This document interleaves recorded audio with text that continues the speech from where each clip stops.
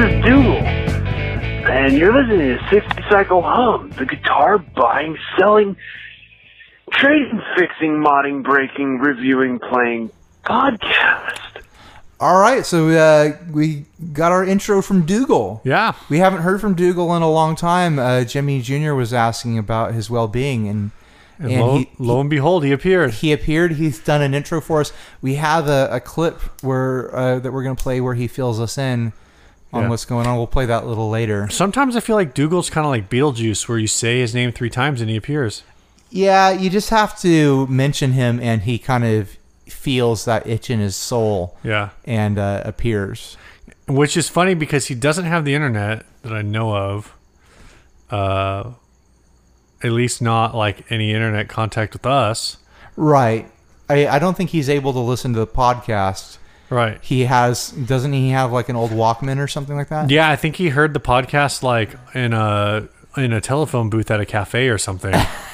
Is that the story? Why not?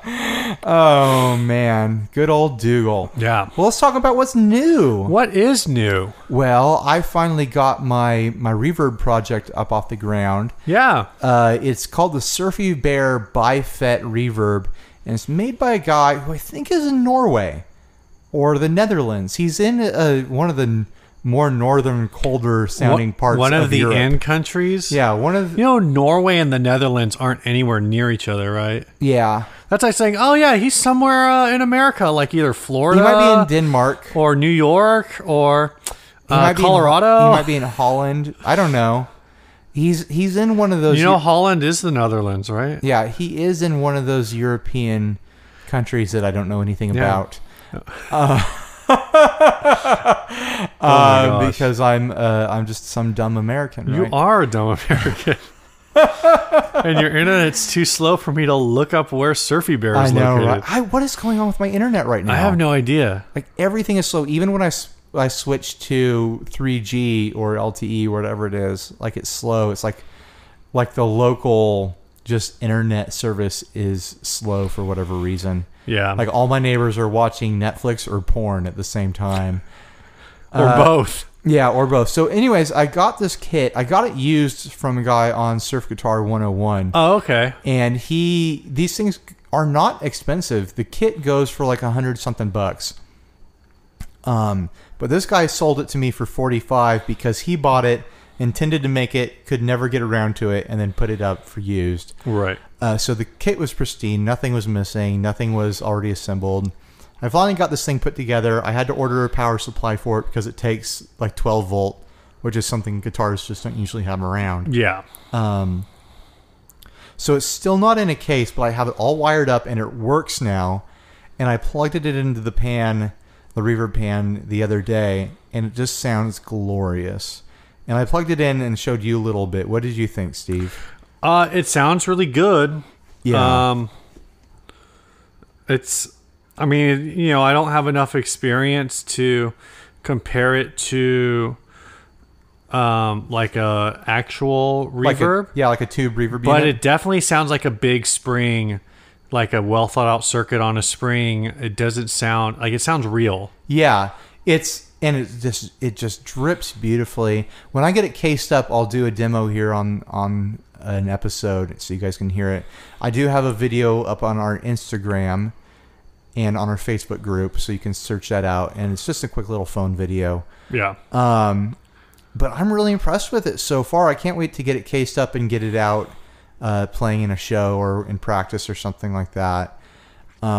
Basically, it's a circuit representation of the Fender tube reverb unit, which is a standard among surf musicians. Only the tube portion of it has been replaced by bifets. So the circuit for it is tiny. I'm going to be able to fit it in a pedal. And then it connects to a reverb pan, like a real spring reverb pan via RCA cables. Despite your attempt to name every country in Europe, you did not name the country that Surfy Bear is located in. Where is it from? Surfy Bear is located in Stockholm, Sweden. That's it. Yeah, I knew it was in one of those European countries. This just says Sweden, but I thought I read somewhere else that it was Stockholm. Yeah. So, sorry, Surfy Bear. Sorry I messed up your country. If you're listening to this, accept my big dumb American apology. Oh, man. Okay, so do I have anything else I want to say about this? It's got 3 controls. It's got mix, tone, and dwell, which is your basic controls for these sort of things. There's people who do interesting things with them where they will hack in extra mix knobs so you can have 2 different mix settings that you control with a foot switch. Do you know, maybe this is something you've looked into, maybe, I just don't know amp topology enough, but I know like a reverb driver unit like this is basically like building like a preamp or like half of an amp or whatever. And I know in the notes on the Surfy Bear page it says like, oh, it includes all of these things, does not include output transformer, but the power output on this thing is like 2.5 watts or like 2 by 2.5 watts. Do you know, would it be possible to like add a second circuit onto this and just turn it into like a 5-watt bifet amp? I have no idea, but that's a good question. I don't know what that would take. Like, there's probably some amp gurus listening to this right now who are just like, no, you're dumb. Yeah, amp gurus, write us on the Facebook group or email. Yeah, and 60cyclehumcast@gmail.com. I know that there's an internal gain trim pot. So that could be fun to play around with to get different sounds. I've been thinking, honestly, I might build... I might get a second one of these because I want to have one that is mounted directly into my pedal board. Right. And then I might want to make a second one that's like a head unit. I might try to house 2 different reverb pans into one unit and do modifications to one of the pans, either by like muting the springs or just having it be a different brand or different style of... Replace the stock reverb springs with like pneumatic pump springs. Sure. Like do something weird and make it foot switchable so I can have like this reverb unit that does crazy weird things. Right. And so that's kind of the attraction to these is, one, is dirt cheap compared to a tube reverb unit from Fender or any boutique company making a clone of these or their own version. 2, it's wide open and you can do whatever you want with it if you have basic understanding of how to wire switches and pots and stuff like that. Yeah. So you can do a lot of fun, creative things with these. It's low risk because of the cost and because of the size. How much are they like if you buy them direct? I think it's like $100. $100. But it's a kit. The board comes populated with the components, but you have to attach the pots and the input jacks and stuff. Yeah, really the only thing that you can go wrong with on this is if you wire the power supply backwards. Right, and I spend a lot of time really thinking about that and asking around just because I'm not a big electronics guy. Right. Even though there's a few things I've done with guitars, but that stuff is really low consequence. You can get that wrong, discover you did it wrong, and then fix it. Yeah, if you wire a pickup, like 2 pickups and a Strat, and you wire one of them backwards, and all that happens is when you're in like the 2 or the 4 position or whatever, is that you instead of having like that out of phase tone, or like that humbucking tone, you just have like no output because the 2 pickups are canceling each other out completely. Yeah, I mean, I feel like I'm better at wiring guitars wrong than I am at wiring them right. So if you're looking for the wrong sound out of a guitar, give it to me and I'll get it there first thing. Yeah. I'm better now than I used to be, but I used to do everything by trial and error, basically. Right. Which is how you learn things, honestly. Yeah, for sure. You learn things the long, hard way, which is how I do it. That's what she said. Yep. So next thing on what's new is I got a DD6. Boo. I've been having a lot of fun with it. It's definitely not as warm of a delay as my DD3, which actually does have a little bit of warm degradation to the repeats. Well, DD3 stands for Digital Delay 3, and that's Boss's analog delay. Yeah, hence the name Digital Delay 3. It's got a component in it. I forget the technical details, but it's got a DD3 has a component in it where it actually is part analog delay, and so the repeats do start to soften up. Right. Not as quickly as a traditional analog delay, but just enough where it's like you get a little character with a DD3. The DD6 doesn't have that, obviously, but it's got some really neat functions. I really like the warp setting, which is kind of like the kilobyte delay from Caroline Guitar Company. Right. Where you set it to warp and you press the foot switch, and all of a sudden the delay time and the repeats, not the delay time, just the repeats maxes out. So suddenly it'll just go off into affinity, and it actually blends in and out. So it's kind of like a softer effect than the kilobyte, where the kilobyte is crazy. And we'll talk about that next episode. Yeah. Well, we already talked about it on a previous episode. We'll talk about it again. There's the reverse setting on there, which is fun. I don't know if I'll use it. There's a hold feature that is kind of like a poor man's, EHX freeze sort of thing. And there's actually the hold function on the DD3. I just never use it, so I don't really care. It does have tap tempo, but not a output jack for it. Right, and really, like, when I boot the DD6 has a lot of great features, and some of those features carried over to the DD7. I don't remember if the DD7 has the warp mode. The DD6 might be the only one with it. Right. But the DD6 in general was just considered a huge misstep by Boss, because the DD5 was such a great pedal because of the external tap tempo. Right. And internalizing the tap tempo on the DD6 was, I think the DD6 came out after the Echo Park from Line 6.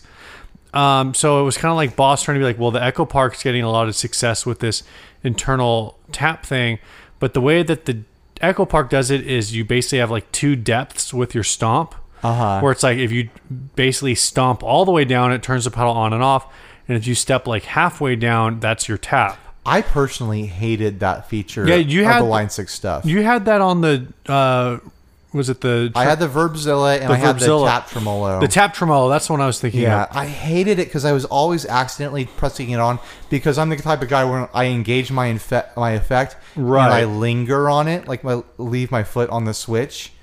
And so I was constantly accidentally getting into tap mode, and then I couldn't get my specific speed setting back on my tremolo. Right. So I hated that. You hold down the button for a couple seconds on the DD6, and then you're in tap delay mode. I'm probably not going to use it very often. Sure. Because I usually use digital delay as more of like a slap back. Yeah, you have the bellwether if you want tap tempo. Yeah, exactly. And another thing, I just discovered that you can link the Gravitas tremolo and the bellwether delay. You can link their tap outputs or inputs, right? And they will control each other, so you can sync tapping on them with one cable in between them. So that's pretty cool. Yeah, that's a neat thing concerning pedals that we've already talked about a lot. Yeah, the DD6 tap function is the same one that was on the Digitech Digidelay. Where it's that, like you said, like you hold it down. So the Digidelay was the first delay the first tap delay that I owned, and I just hated the way that function works, because one of the things that I love about the DD5 and that Boss brought back with the DD7, because there was such like a user like outcry for it, is that the external tap is always on. Yeah. So even when the pedal's off, you can be tapping, and it does it. With the DD6, basically like you have to turn the pedal on and then hold the thing down for like a second or whatever, and then do your tap real fast. And basically by that point, like you've missed like 4 measures. Yeah, a couple seconds in a song is a huge deal. Yeah. So it's like if you're using any of the other functions on this, if you're just using the DD6 like in place of a DD3, or for the warp or the reverse or whatever features, or just to make sounds, it's a great pickup. And actually the DD6 is pedal. You said pickup. No, I mean it's a great pickup. Good. Like to pick up. Yeah, totally. I don't know what do DD6s go for on the used market. Not a lot, really. They actually sell for, like, I want to say they sell for less than the DD5 now. Wow.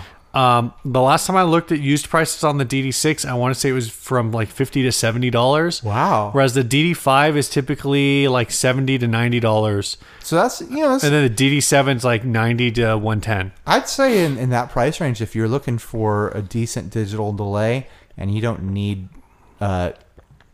ready to go, get an Ibanez DE7. I think the DD6 is a solid option. Yeah. If you're looking for the budget, Yeah. It's a digital delay, which means crisp repeats. Yeah, tons of features. Which you're probably not going to get that many features on a digital delay for less than that. Unless you buy a Behringer. Don't buy the Behringer. Yeah. You're going to step on it once and it's going to collapse under the weight of your hulking bulk. Here's the thing. You can buy a used DD6 for, what did we say, like $50, $60? Sure. And then when you're done with it, if you decide you don't like it, you can flip it and get your money back. You can sell it and get that $50 or $60 back eventually. But if you buy a Behringer pedal, the thing with Behringer pedals is that they're so cheap that it's impossible to get them cheaper on the used market. Right. Because by the time you're done shipping them, they're the same cost as a new one. So it's like they're a terrible buy if you plan on ever selling it, because you'll pay $35 and free shipping on Amazon, and then you'll get this thing and you'll have to sell it for $30 on Reverb or Craigslist and pay the shipping, or have to drive somewhere, and so it's like, it's just not a good buy. You can get someone to buy your Boss pedal for what you paid if you paid the right price. Yeah, that's the key. Yeah, so that's what I'm saying is, buy the original version, not the clone from Behringer, and then get your money back. Don't buy the Behringer and then lose money, because it's like, I know it's cheaper in the short run. You see that pedal, it's $35, and you're like, oh, it's half the price of the $75 or the $70 pedal, right? But you're not going to get that money back. Yeah, Behringer stuff holds value worse than like Joyo and Moore and all that too. Just because it's a plastic case, But the Joyo stuff too is so cheap that in price that you're not going to get your money back. Like, you're going to pay for the shipping, and then you've lost money. Okay, so let's do some ads. No, no. We've got a new what's it called? Oh, we want to do that now? We have a new guy giving us money. Kevin Triplett, welcome to the Sticky Cycle Hum Best Friends. Yeah. You're not in the inner circle. In the inner circle. You're a $5 guy, but you're in the $5 Best Friends Club. Yeah. Are we going to give him a shirt? I was going to talk to you about that, but I wasn't going to do it on air. Okay, we'll figure out. And so now that we're doing it on the air, I feel like we probably should. We'll give you a shirt, Kevin. Yeah. Here's what we'll do, Kevin.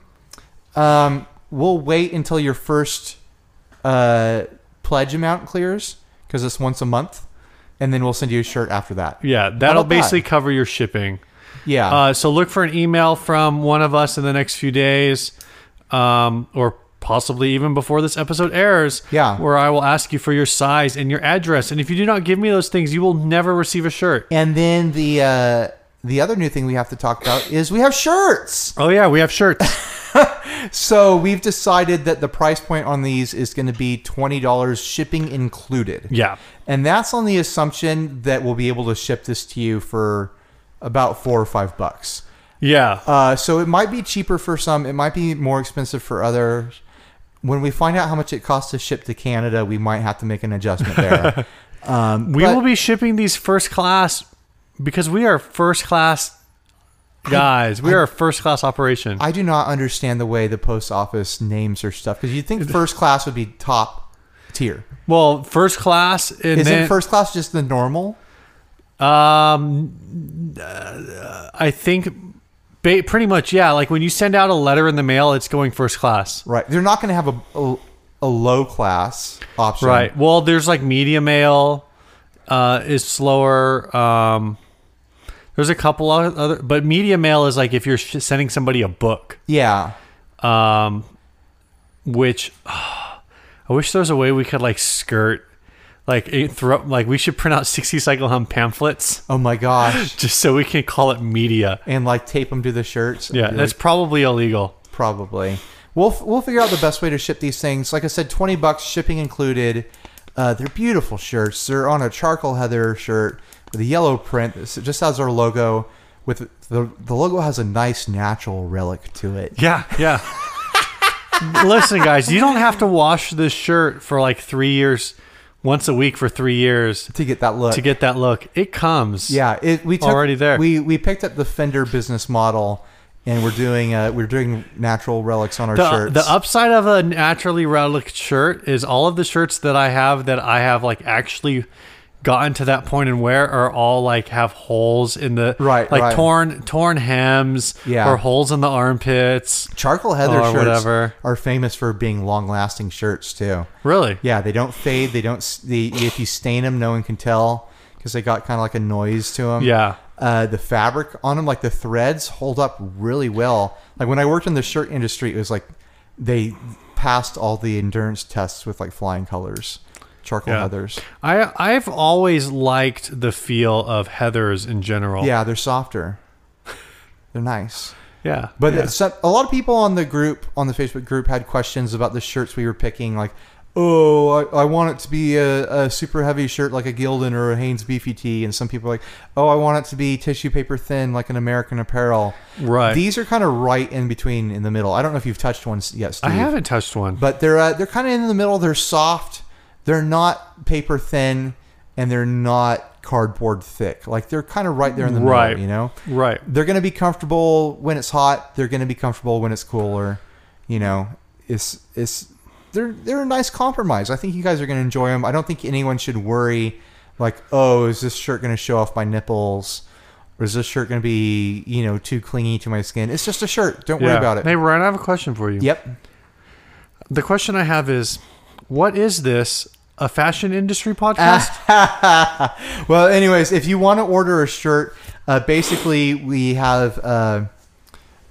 first preference to the Inner Circle, and we're going to get those shipped out this week, hopefully. The Inner Circle also, that includes the Best Friends.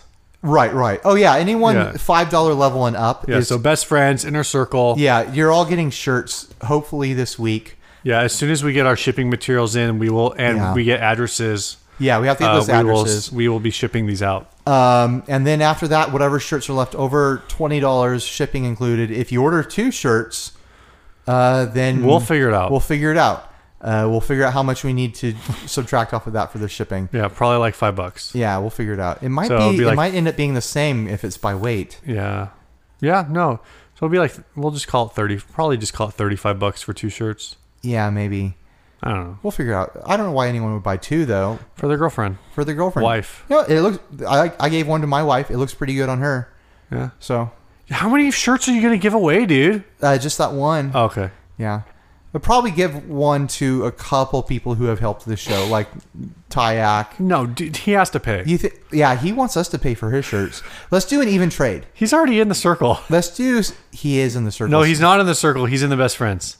But that means he gets a shirt. Right. So he was our first pleasure. You know what? Maybe he forgot. Let's see if we can do a trade of a 60 Cycle Hum shirt for a salvage custom shirt. That's what I'm saying. But although he is paying us money, so we should probably just give him one. No, dude, he probably forgot. He forgot that he's sending us money every month. Yeah. Okay. We'll figure something out with you, Tyak.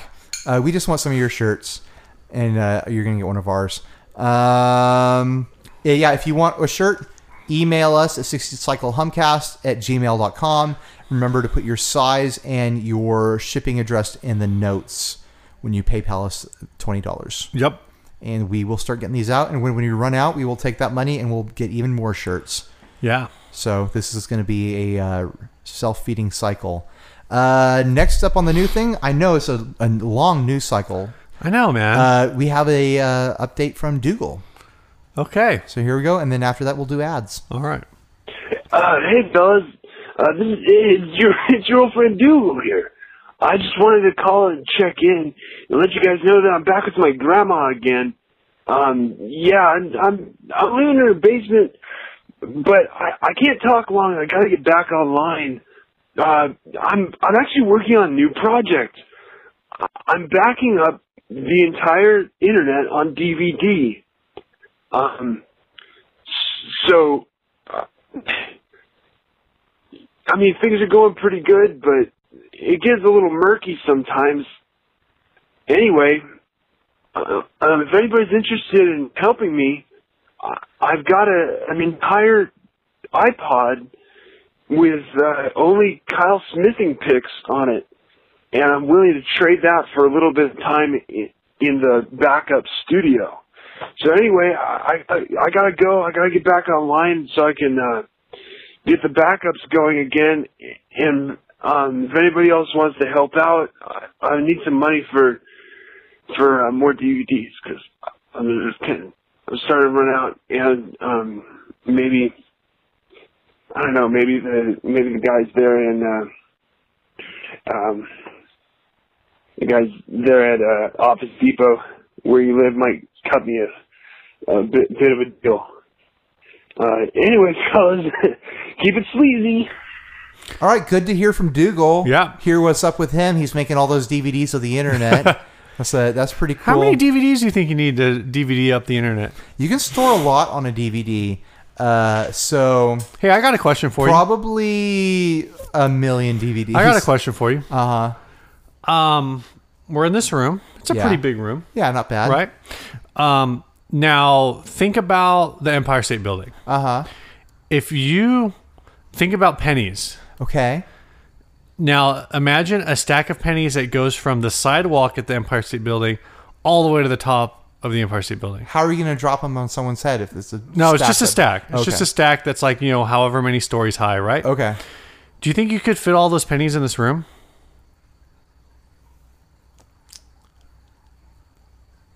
It's possible. Yeah? You think it's just possible? I think it's possible. Okay. What are you going to do? Oh, I just wanted to ask you that. I know what the answer is, but I'm not going to tell you. Well, that sucks. I know. What do I have to do to find out the answer? Well, if I tell you the answer, then our listeners won't have the joy of trying to figure out whether or not your answer is good or not. Okay. Yeah. Where are you going with this? I'm not going anywhere. I just wanted to ask you that. Okay. So your own personal quest to learn. Yeah. Well, one of my coworkers said that was like a good interview. They thought that was a good interview question. Oh, okay. Yeah. So I have another question for you, Ryan. the way I kind of conceptualize that is that I look at this room and I figure the length of it is probably at least 2 stories high. Okay. And then I don't know how many stories the Empire State Building is. Okay. But I figure if you've got a line of pennies going across this room enough times, you're probably going to equal the amount of stories that there are. Yes. On the Empire State Building, and probably have extra room left over. You will probably have. All right, I'll answer it now that it's been a minute or so. Yeah. You should probably have a lot of room. Yeah, left a lot over. of room. Because a penny is only like what, like an inch across. Not even an inch, like half an inch across. Yeah. So you would probably have a stack that's like 100 and. I want to say the Empire State Building is like 30 stories or something. Is it only 30 stories? I don't know. You go. I don't know. I just can't imagine that many pennies wouldn't fit. Yeah, in here. regardless of how tall it is, the question you have to ask yourself is like, can you fit 100 stacks of pennies in here? Because if you can fit 100 stacks of pennies in here, this ceiling is like 7 feet, maybe. Yeah, totally. So that's 700 feet that you would cover in pennies. Yeah. So that's your answer. No, it totally fit in here. But it's kind of like it's like a conceptual trick, like to see how. If people think spatially, or if they just go, "Wow, that's really tall," and they it's kind of like a lot of people don't think about the fact that a penny's small. Right. It's like, it's the question of like what weighs more, a pound of bricks or a pound of feathers, exactly. Exactly. So it's like it's both a pound. Yeah. Ryan, I have another question. Okay, for ask you. me your other question, Steve. What is this? Human Resources podcast? It kind of feels that way. Where do you see yourself in 5 years, Steve? Well, in 5 years, Ryan, I'm hoping this thing takes off and I'm just podcasting 24/7. So you're hoping that you have my job, is what you're saying. But is your job to podcast 24/7? No, but that's always like the trick with those questions is you're like, oh, I hope that I'm running this place. Is what you feel like you should say, because then it sounds like you're ambitious. No, dude. Whenever, but then like the person hiring you probably just wants you to do the same job for 5 years straight. Yeah, whenever people ask me that, they're like, they want, it's exactly that. They want to know if you're ambitious or whatever. But I'm always like, shoot, dog. I just hope I have a job in 5 years. Yeah, no kidding. No kidding. Jeez. So let's finally get into ads. This has been a long... 1,250 feet, 1,454 feet to the tip. Now you're just bragging, Steve. All right. Just in time for Halloween. Oh, man. Josh Scott originally posted this on a secret group that you guys aren't allowed to know about. So You're not even supposed to know it exists. Good job, Ryan. Well, they don't know the name of it, so they never will. Yeah. So he posted this and tagged me in it. He said for JHS also posted this on Instagram. Yeah, but before it was on Instagram, they requested that we put this on an episode. We knew about it a good 3 or 4 days before anyone else. Yeah. I saw it on Gear Talk Praise and Worship. Did you? Yeah. Okay, so Josh Scott posted this photo and he says, someone shipped me a guitar padded with this. Ryan Burke, talk about this. The implication being talk about it on the podcast. It is a picture of a pillow without a pillowcase. Yeah, that's a great way to ship a guitar. Use a pillow. Yeah, use a pillow. Packing. Well, it's expensive if you're going out and buying a brand new clean pillow to pack your guitar with. But it's not expensive if you're using a pillow that appears to be stained with blood and feces. Yeah. This thing looks horrific. Well, I saw some other comments on this, not in this group, but in other groups where this picture's been shared. And there are some theories that maybe this was a pillow owned by Patrick Bateman. Oh my gosh. From American Psycho. Yeah, American Psycho Pedal. Yeah. American Psycho Pillow. Yeah. Yeah, it's possible. Although he's pretty good with the plastic sheeting, I don't think he would get his pillows dirty like this. It's more, like a Dexter pillow or something like that. Or, maybe this is a pillow from a guy who's he lives in a dry climate where he has constant nosebleeds. Or there's a lot of awful scenarios that could happen with this pillow. Let's be honest. This was the pillow that we used to rest your head on after we filmed the Gravitas demo. Oh my gosh. Oh, if that was true, then there would be nothing wrong with this pillow because it would just be Hershey syrup. But this is foul. Whoever did this, whoever shipped him a guitar, I hope that they saw this post and felt deep shame. I'm pretty sure this pillow was sent to Josh by Doug Cower. Probably, yeah. If watch Josh Scott's, social media feed. If you see him playing a new Cower, then you know that Doug is the one responsible for this poop and blood smeared pillow. You think there's poop on this too? It's hard to tell, and that's why I'm not willing to discount it. Oh, okay. I mean, is that blood? Is it poop? Is it both? It could be. It could just be.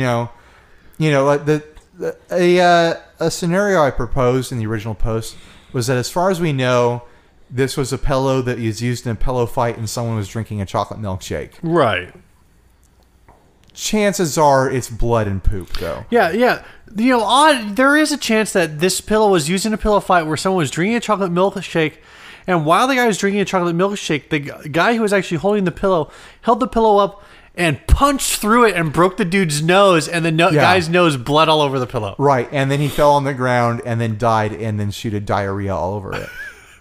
As people are... Shooted? Yeah, shot diarrhea all over it. No, shooted. Yeah, shooted diarrhea all over it out of his butthole. As people are prone to do when they die. I'm going to put that in our next marketing pitch. If I've learned anything from South Park, people shooted diarrhea out of their butthole when they die. Yeah, that's definitely our next marketing pitch. Hey, so... If you've ever want to see any of our work, we've shooted demos for Chase Bliss, JHS, Walrus Audio. Yeah, I don't want to compare our pedal demos that are beautiful and wonderful. We've shooted so many demos to diarrhea, but it's not that dissimilar. All right. Oh man, next ad. Yeah, shooting a demo kind of wrecks my day, just like diarrhea does. So. I'm going to shoot at you in the face. Shut up. Okay. Ibanez. This thing has been making the rounds on the Facebooks. Ibanez? Yeah, this pedal here. We're talking about the Tube Screamer, right? Oh yeah. Yeah, this thing has been making a lot of splash on the Facebook, people talking about it on all kinds of different groups. This Ibanez Tube Screamer is from the 1980s, and it supposedly was owned by Stephen Raymond Vaughan. Vaughan? Vaughan? Is that how you say his name? Stevie Ray Vaughan. I'm pretty sure Ray is short for Raymond. Stephen Raymond Vaughan. Vaughan. Okay. He had a brother named James Vaughan. Yes. Everyone knows James Vaughan. Vaughan. Okay, so... Are they related to James Doohan, who played Scotty on Star Trek? Aye! All right, this is $11,000 plus $70 shipping on Reverb. Yeah, in case you didn't understand our weird inside joke, it's Stevie Ray Vaughan's tube screamer, or one of his tube screamers, because he was... Yeah, two. I feel like this is an incomplete ad because it's only one when he's known for stacking two at the same time. Yeah. So it's like, you've got one. You still don't sound like SRV. Yeah, you need two. Yeah, you need both of his. This thing looks like it's been through a dryer with a brick. Yeah. It's super relict. Paint missing all over the place. It looks cool. $11,000 though. What do you think about that, Steve? I don't know. I think this is a thing where I could see like a super hardcore collector. I mean, obviously, like this pedal at $11,000 isn't going to be any better than like another, like a 1981 Tube Screamer. No. TS-808 that you could buy at like $300 or $400, whatever they're going for now. Right. This is just the one that probably has his sweat on it still. You know? Yeah. The question I would have... This is one that he put his fancy boots all over. So... Yeah. Now he says that the ad says Stevie Ray Vaughan's personal Ibanez Tube Screamer TS-808. Cesar Diaz, SRV's tech, sold two of Stevie Ray's Tube Screamers after he passed. This is one of them. Real deal. Absolutely legendary. Literally the reason the Tube Screamer is as popular as it is today. But what I wonder is, like, is there any sort of way to verify that this was actually owned by him? Is there any if this came with like a COA, I could see this being worth $11,000 to the right person. But as is, like, it's like you said, like I could just take a Tube Screamer and throw it in the dryer, with a few rocks for like an hour and get the same looking pedal. Yeah, I forget what the terminology is in like the art world, where you have basically a paper trail going from the artist through every buyer, and that's kind of what you would need for this. You'd need a paper trail.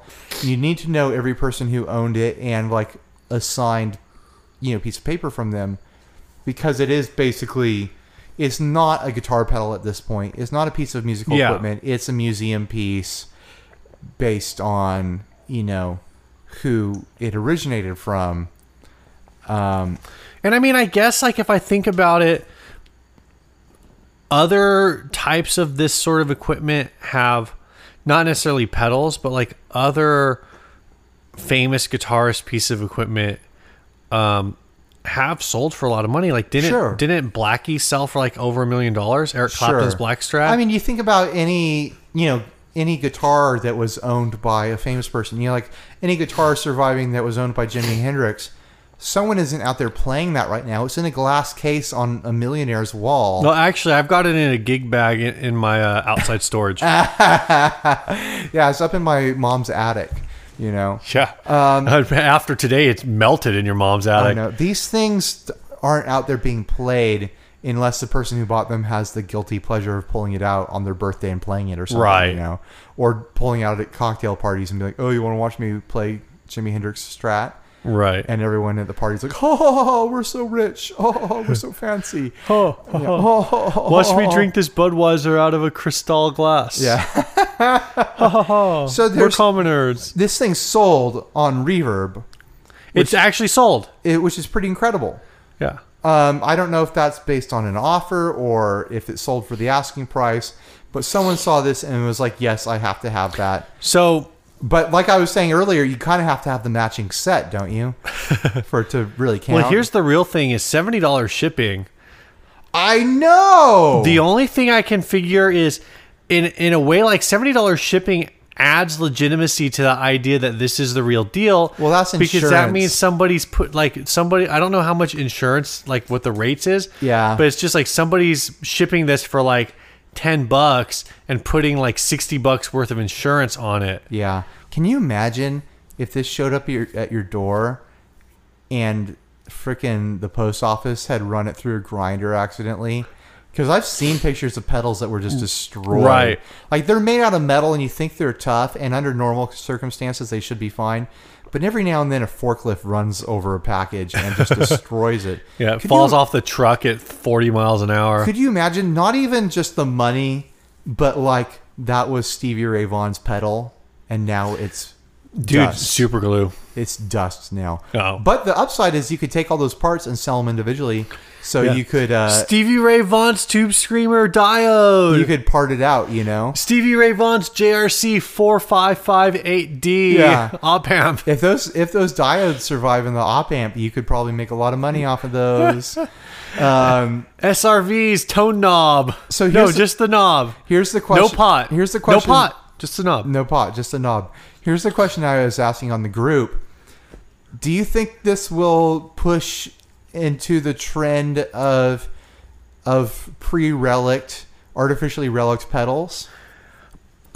I'm surprised that hasn't already started, but it seems like right now most people, even though it's just a thing that you step on, like there is definitely still some value to a pedal being pristine. Sure. More so than a guitar, though. For what it's worth, like if I see a guitar on Craigslist or whatever, and the guy's asking a little bit too much, or maybe he's asking the right amount, but I feel like it's a little more dinged up than it should, like I'm definitely asking for a discount. Right. I mean, I've got pedals that, I've got the DOD 250 and I've got the original SD1 up there that are pretty well routhed. Any Boss pedal, eventually the paint starts to chip.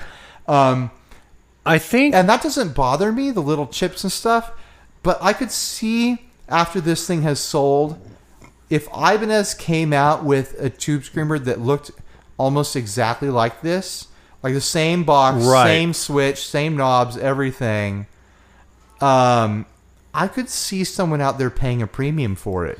Yeah, it's kind of bizarre, but I can see it. I still feel like there's a general idea that, like, because I'm sure there's lots of ways that pedals can accrue this type of damage, but really what it comes down to is like so many people have pedal boards now. There's not really any reason for a pedal to ever have like just all these chips. Right. It's not like back in the day when you would pull, well, some people still do this. You'd pull 3 pedals out of your gig bag and string them up on the stage and drag them around behind you. Yeah. The way I used to do. You drag them around? Yeah. Choo-choo. Yeah, my cable is only 20 feet long. Yeah, I mean, that's how my TU2 is. I don't even know if I own it. I still have mine, and it is a wreck. Like, it is, the paint, so much paint is missing on that thing because I drug it all over stages. I'm so lost right now. I don't know what happened to my TU2. I might have sold it. Or you might have donated it to a kid or something. That's probably a little more likely. Yeah. I have a vague memory that you gave it to some kid at church. Yeah. I've thought about donating mine to the church and just being like, this should never leave the stage. It's here for when people need it.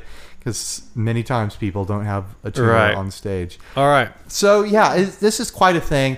I'm not going to shoot it down and say that's an insane price. It's a collector's price. They're not buying the gear. They're buying the connection to the celebrity guitarist. Yeah. Who knows if it'll hold that value past all the baby boomers dying in the future. Will people our age continue to value it as much as it is? Who knows? But for the time being, I'm sure someone out there is very happy to have this for $11,000. Yeah. Hey, Ryan, I have a question for you. Ask me your next question, Steve. Do you know what the word is? It's bird. It's bird. Bird is the word. Bird happens to be the word today. Today's word is bird. This episode is brought to you by the word bird. So this ad was sent to us by the Inboxer. Inboxer. The new name for Adam Dolhanick. Yeah, we promised everyone in the best friends clubs like names and titles. And we just haven't and gotten around Ryan to kept it. saying like, "Oh, I'll do it," and it just never happened. I think it's just got to happen naturally. Yeah, so I think I may be going through our list in the next couple weeks and trying to come up with some stuff. So you won't hear about it next episode, but maybe in a future episode. And definitely the fastest way really to get a title is to just like Send us like garbage. 15 ads a day. Yeah, Adam Dolhanic became the inboxer because in the last like week and a half we probably got like 15 Yeah, it's crazy. ads. Well, he was also on the Facebook group asking for a title. Like, oh, you can stop mispronouncing my name and just give me like a nickname. Yeah. And he suggested some. I was like, no, you're the inboxer. And I posted a screen grab of all the like stuff he sent us. Yeah. So that's what your name is now. All Adam right. Dolhanic. This body not only lets you express your irreverence, but since there are no control cavity or bridge routes, allows for lots of build options. I believe it's intended to be a right-handed body. It is modeled on a left hand, so it could be flipped, routed, and set up for lefty. Pretty much any bridge could be used. I was going to go headless. The initial layout for the bridge, J Custom Effects. What? The initial layout for the bridge, J Custom Effects from Headless USA, seemed to line up well. You might even be able to use it as a base body. I did not measure or calculate for base scale length, so that's a guess. It's a lightweight body, approximately 3+ pounds, another guess, and just a bit smaller than a Telly, 12-inch by 13-inch approx.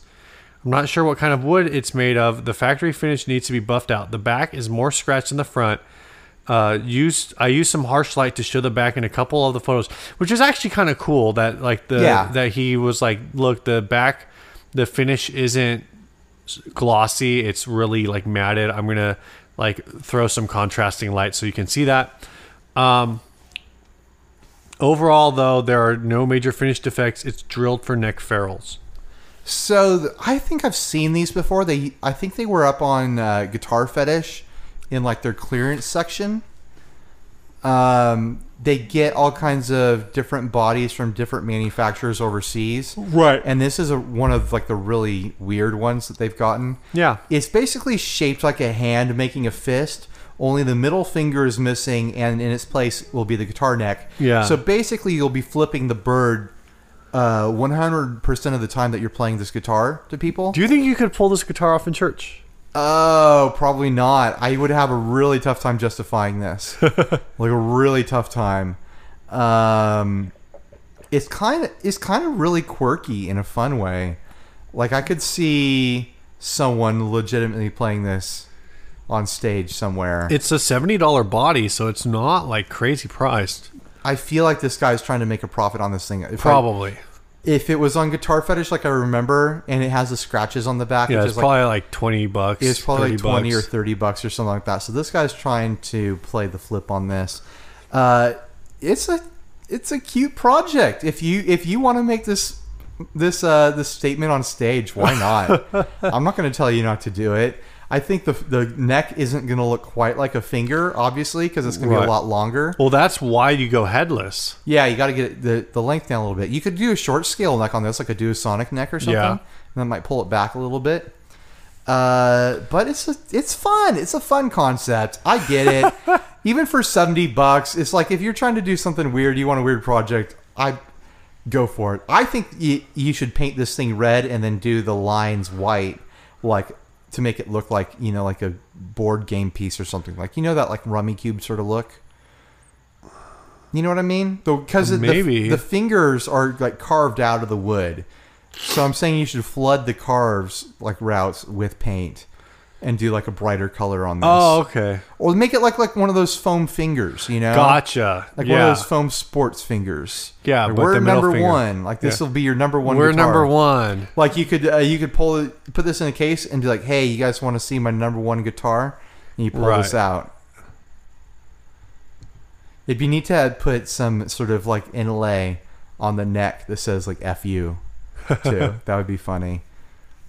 But yeah, this quirky. What do you think, Steve? I get it. It definitely looks like a cheap body. Definitely, like you said, like the GFS thing. Yeah, I don't know, man. It's a thing, I guess. It's a thing, I guess, says Steve. Maybe I'll make one of those little quote graphics for you this week that says that. It's a thing, I guess. Yeah, I don't know. I can't see this ever landing in my collection, but if someone handed it to me, I'd play it, that's for sure. And if I saw someone playing it, I'd be like, yeah, that's hilarious.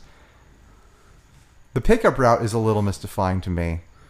It's like dual humbucker, right? Yeah, but it's like to not mess up the routes for the finger image, like the humbuckers are really close together. So it's like right. You don't get a neck humbucker, you get a bridge and a middle humbucker, which is interesting. Probably better. It probably does. Probably sounds awesome. It probably sounds really good. It's probably the way every guitar should be set up. Yeah. Totally. All right, well, that's ads. Should we try to tackle this topic pretty quick? Yeah. We did a little longer stuff up front, so we're going to shorten it down here in the back. We'll do a quick topic. It's like a reverse mullet. Yeah.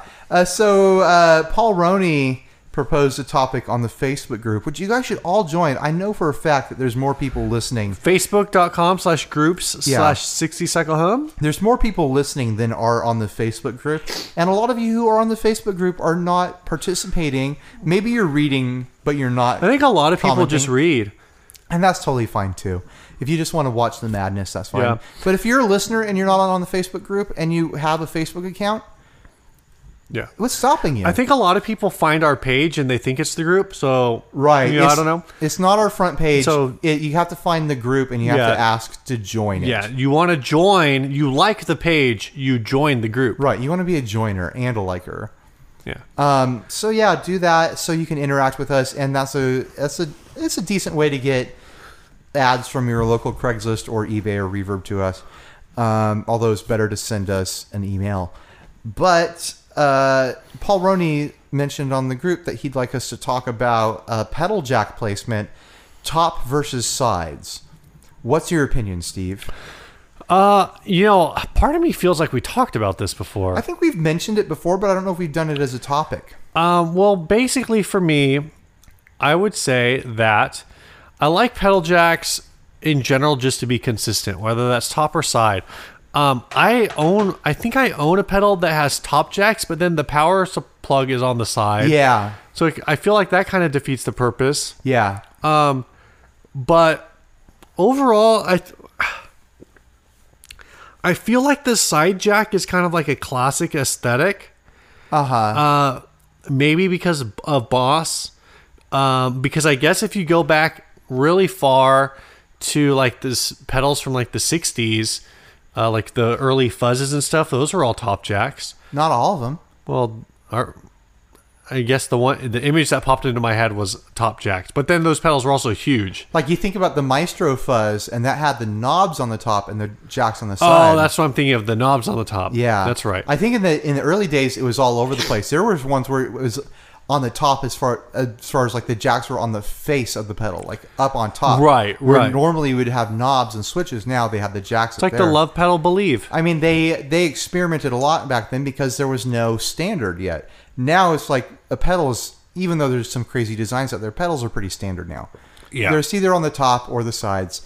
I'm not with you as far as everything being the same.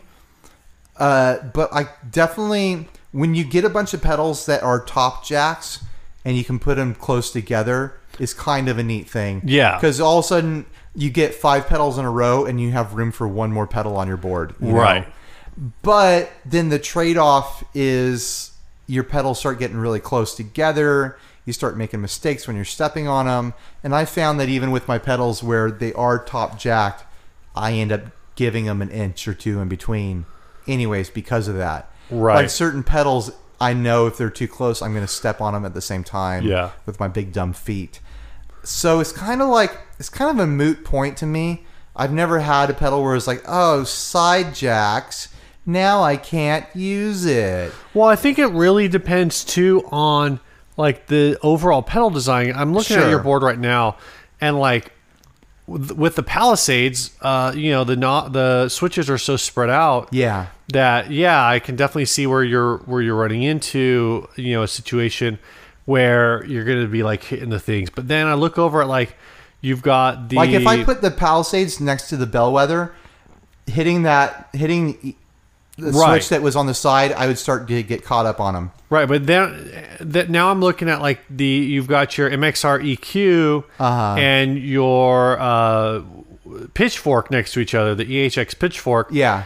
And if those were top mounted jacks, you'd still have like a good 1.5 inches of space between the switches, even if they were like smashed into each other. Yeah, that'd be fine. So yeah, I mean, there's definitely like it definitely depends pedal to pedal. I think overall, like, it would be kind of neat if everything was universal. Sure.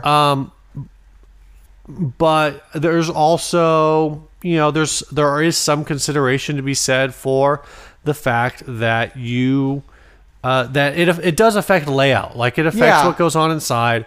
It affects like how small things can really be. And I don't feel like there's a clear answer, and honestly, like, I don't feel like I have like a strong opinion on it. Some of it I think were aesthetic choices early on by companies like Boss and Ibanez to have recessed knobs, and by having recessed knobs, it forced them to put their jacks on the side. Like, you couldn't. Yeah. Well, I think for a lot of pedals, that is what it comes down to. Like, if you look at some of the Earthquaker Devices stuff, some of it's on the top, some of it's on the sides. Yeah. I think it entirely has to do with the guts. I think like JHS is the same way, where it's not necessarily consistent. Oh, totally. I'm trying to look for an example.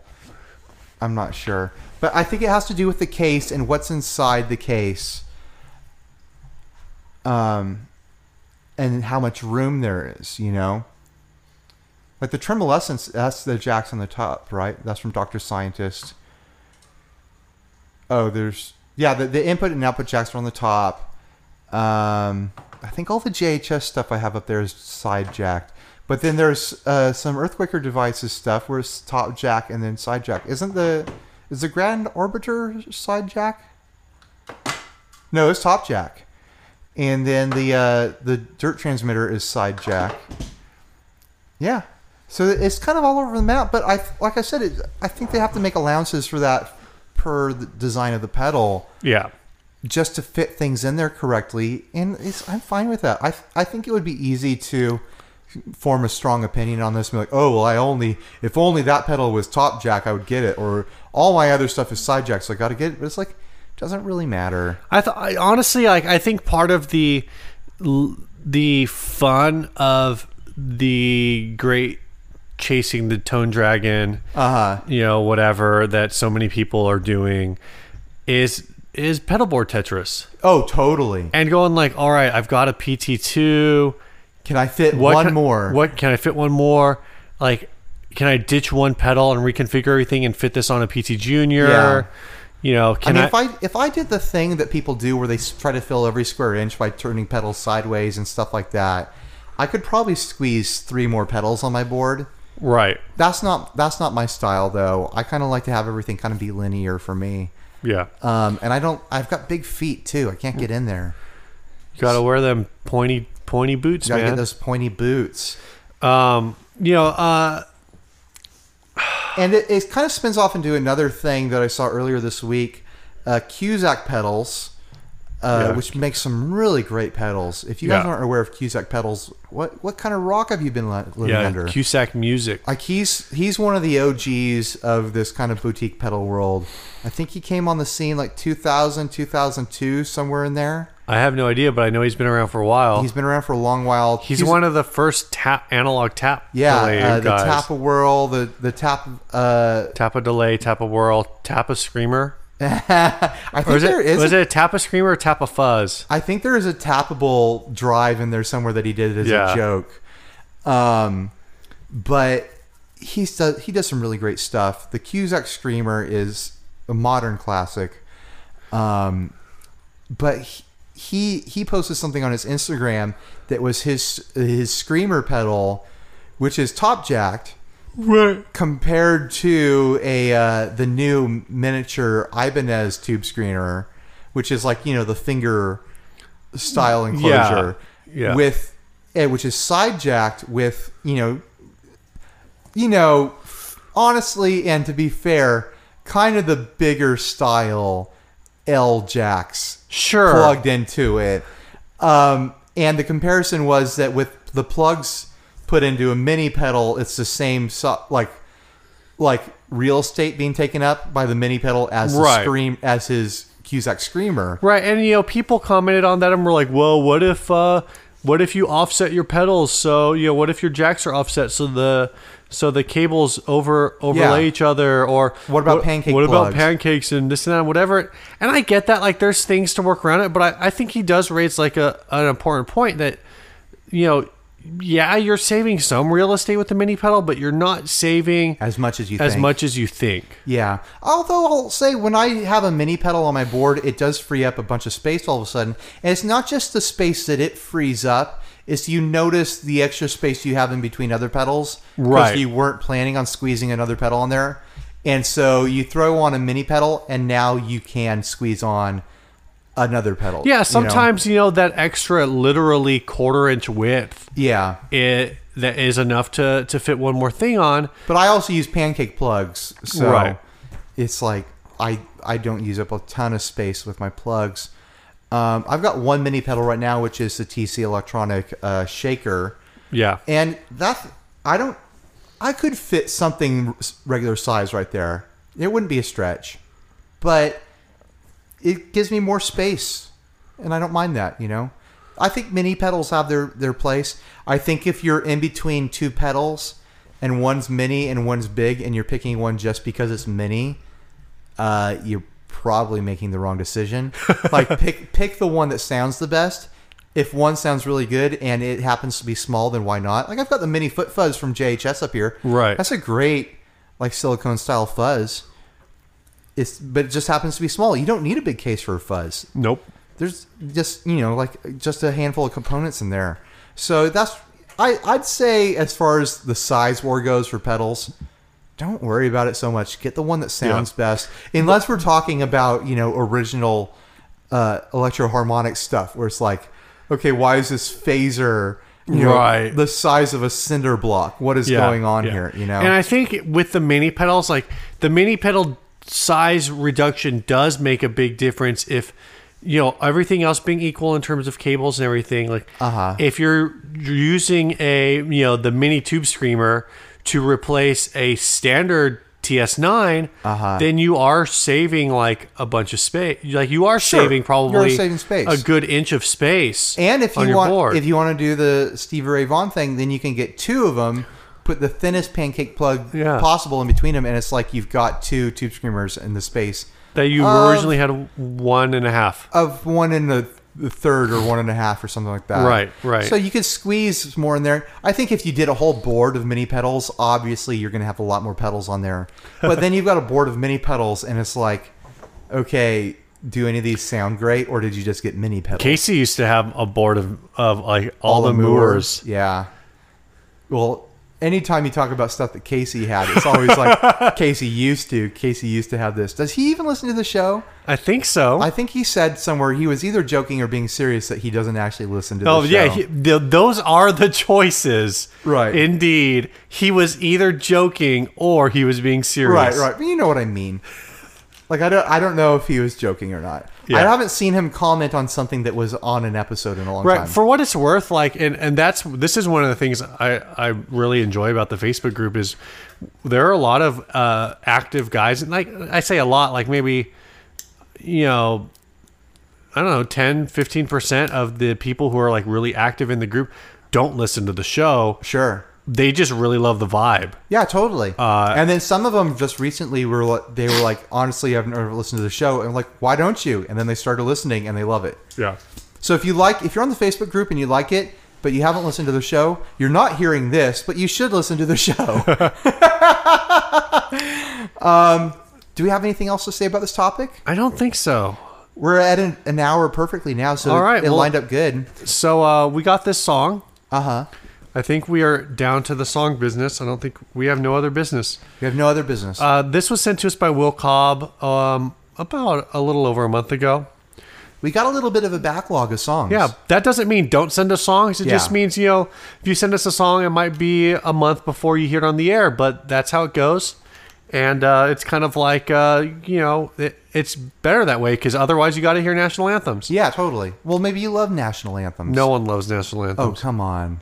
Nationalists do. No one that listens to this show loves national anthems. All right, anyway, so Will Cobb says, hey guys, I hear you're recording tonight and thought I would submit a 2-hour project I did on my last day of music therapy internship this past semester.